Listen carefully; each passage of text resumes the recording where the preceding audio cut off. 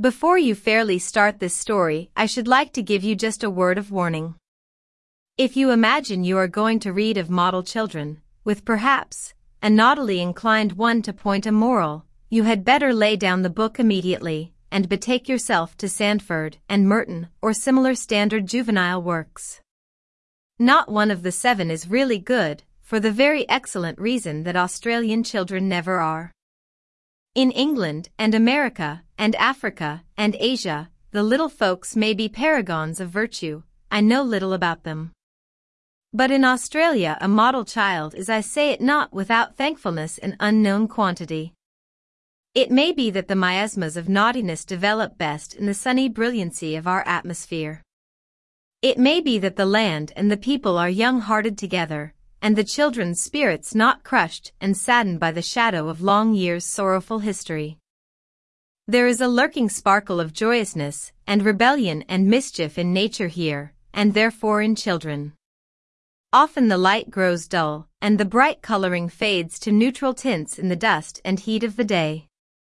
But when it survives play days and school days, circumstances alone determine whether the electric sparkle shall go to play will-o'-the-wisp with the larrikin type, or warm the breasts of the spirited, single-hearted, loyal ones who alone can advance Australia.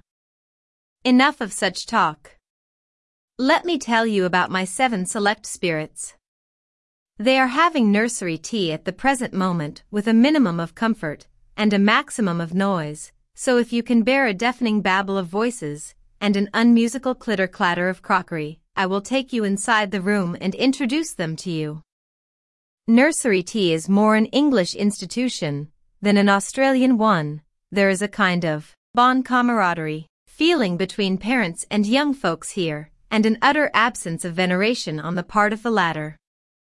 So even in the most wealthy families it seldom happens that the parents dine in solemn state alone, while the children are having a simple tea in another room. They all assemble around the same board, and the young ones partake of the same dishes, and sustain their parts in the conversation right nobly. But, given a very particular and rather irritable father, and 7 children with excellent lungs and tireless tongues, what could you do but give them separate rooms to take their meals in? Captain Wolcott, the father, in addition to this division, had thick felt put over the swing door upstairs, but the noise used to float down to the dining room in cheerful, unconcerned manner despite it. It was a nursery without a nurse too, so that partly accounted for it.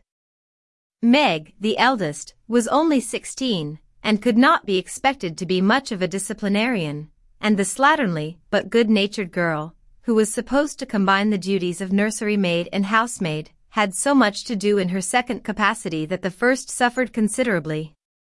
She used to lay the nursery meals when none of the little girls could be found to help her, and bundle on the clothes of the 2 youngest in the morning, but beyond that the 7 had to manage for themselves. The mother? You ask. Oh, she was only 20, just a lovely, laughing-faced girl, whom they all adored, and who was very little steadier, and very little more of a housekeeper than Meg. Only the youngest of the brood was hers, but she seemed just as fond of the other 6 as of it, and treated it more as if it were a very entertaining kitten than a real live baby, and her very own. Indeed, at Misrule, that is the name their house always went by, though I believe there was a different one painted above the balcony. That baby seemed a gigantic joke to everyone. The captain generally laughed when he saw it, tossed it in the air, and then asked someone to take it quickly. The children dragged it all over the country with them, dropped it countless times, forgot its police on wet days, muffled it up when it was hot, gave it the most astounding things to eat, and yet it was the healthiest, prettiest, and most sunshiny baby that ever sucked a wee fat thumb. It was never called Baby, either. That was the special name of the next youngest. Captain Wolcott had said, "Hello, is this the General?" when the little, red, staring-eyed morsel had been put into his arms, and the name had come into daily use, though I believe at the christening service the curate did say something about Francis Rupert Vernon Wolcott. Baby was 4, and was a little soft fat thing with pretty cuddlesome ways, great smiling eyes, and lips very kissable when they were free from jam. She had a weakness, however, for making the general cry, or she would have been really almost a model child. Innumerable times she had been found pressing its poor little chest to make it squeak, and even pinching its tiny arms, or pulling its innocent nose, just for the strange pleasure of hearing the yells of despair it instantly set up. Captain Wolcott ascribed the peculiar tendency to the fact that the child had once had a dropsical-looking woolly lamb, from which the utmost pressure would only elicit the faintest possible squeak. He said it was only natural that now she had something so amenable to squeezing she should want to utilize it. Buntai was 6, and was fat and very lazy. He hated scouting at cricket, he loathed the very name of a paper chase, and as for running an errand, why, before anyone could finish saying something was wanted he would have utterly disappeared. He was rather small for his age, and I don't think had ever been seen with a clean face. Even at church, though the immediate front turn to the minister might be passable, the people in the next pew had always an uninterrupted view of the black rim where washing operations had left off.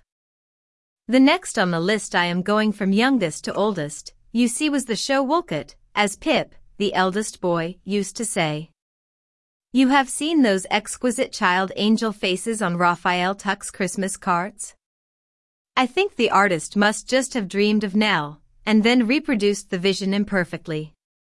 She was 10, and had a little fairy-like figure, gold hair clustering in wonderful waves and curls around her face, soft hazel eyes, and a little rosebud of a mouth. She was not conceited either. Her family took care of that. Pip would have nipped such a weakness very sternly in its earliest bud, but in some way, if there was a pretty ribbon to spare, or a breadth of bright material, just enough for one little frock, it fell as a matter of course to her. Judy was only 3 years older, but was the greatest contrast imaginable. Nellie used to move rather slowly about, and would have made a picture in any attitude. Judy, I think, was never seen to walk, and seldom looked picturesque. If she did not dash madly to the place she wished to get to, she would progress by a series of jumps, bounds, and odd little skips. She was very thin, as people generally are who have quicksilver instead of blood in their veins. She had a small, eager, freckled face, with very bright dark eyes, a small, determined mouth, and a mane of untidy, curly dark hair that was the trial of her life. Without doubt, she was the worst of the 7, probably because she was the cleverest.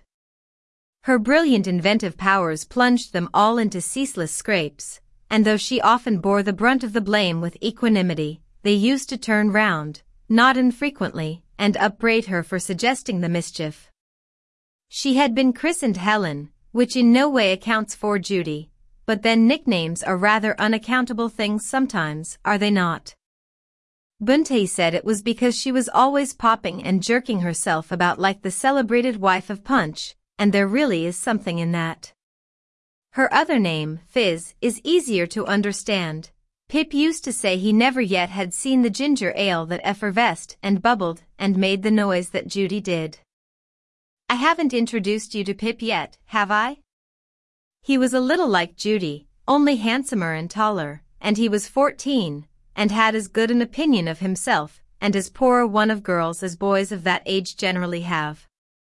Meg was the eldest of the family, and had a long, fair plait that Buntai used to delight in pulling, a sweet, rather dreamy face, and a powdering of pretty freckles that occasioned her much tribulation of spirit. It was generally believed in the family that she wrote poetry and stories, and even kept a diary, but no one had ever seen a vestige of her papers. She kept them so carefully locked up in her old tin hat box. Their father, had you asked them they would all have replied with considerable pride, was a military man, and much from home. He did not understand children at all, and was always grumbling at the noise they made, and the money they cost. Still, I think he was rather proud of Pip, and sometimes, if Nellie were prettily dressed, he would take her out with him in his dog-cart. He had offered to send the 6 of them to boarding school when he brought home his young girl wife, but she would not hear of it. At first, they had tried living in the barracks, But after a time every one in the officers' quarters rose in revolt at the pranks of those graceless children, so Captain Wolcott took a house some distance up the Parramatta River, and in considerable bitterness of spirit removed his family there.